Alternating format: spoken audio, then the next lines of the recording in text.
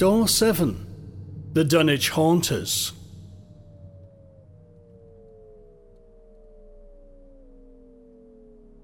Now, I'm sure many of you will have heard of the Dunwich Horror, a classic weird tale by H.P. Lovecraft. However, did you know that that sinister town in Lovecraft's horror-haunted version of New England takes its name from a real village in Britain? Dunwich Village can be found on the Suffolk coast, a tiny place of less than 200 souls. However, it wasn't always so. In Anglo-Saxon times, Dunwich was the capital of the kingdom of the East Angles, but the harbour, and indeed most of the town, has long since disappeared due to coastal erosion.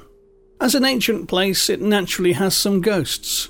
One is the shade of a Victorian squire, who can be seen riding a phantom horse. In life he was Miles Barn, a breeder of thoroughbred horses, and could often be seen wearing a distinctive tall white hat, exercising his steeds up on Dunwich Heath.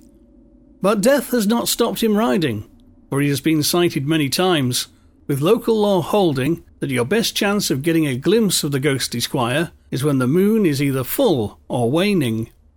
More mysterious is a lady in Elizabethan dress, who has been spotted walking across the heath and down towards the sea. But as she nears the waves, she vanishes. And possibly this is due to the fact that much of what was once Dunwich now lies beneath the waves.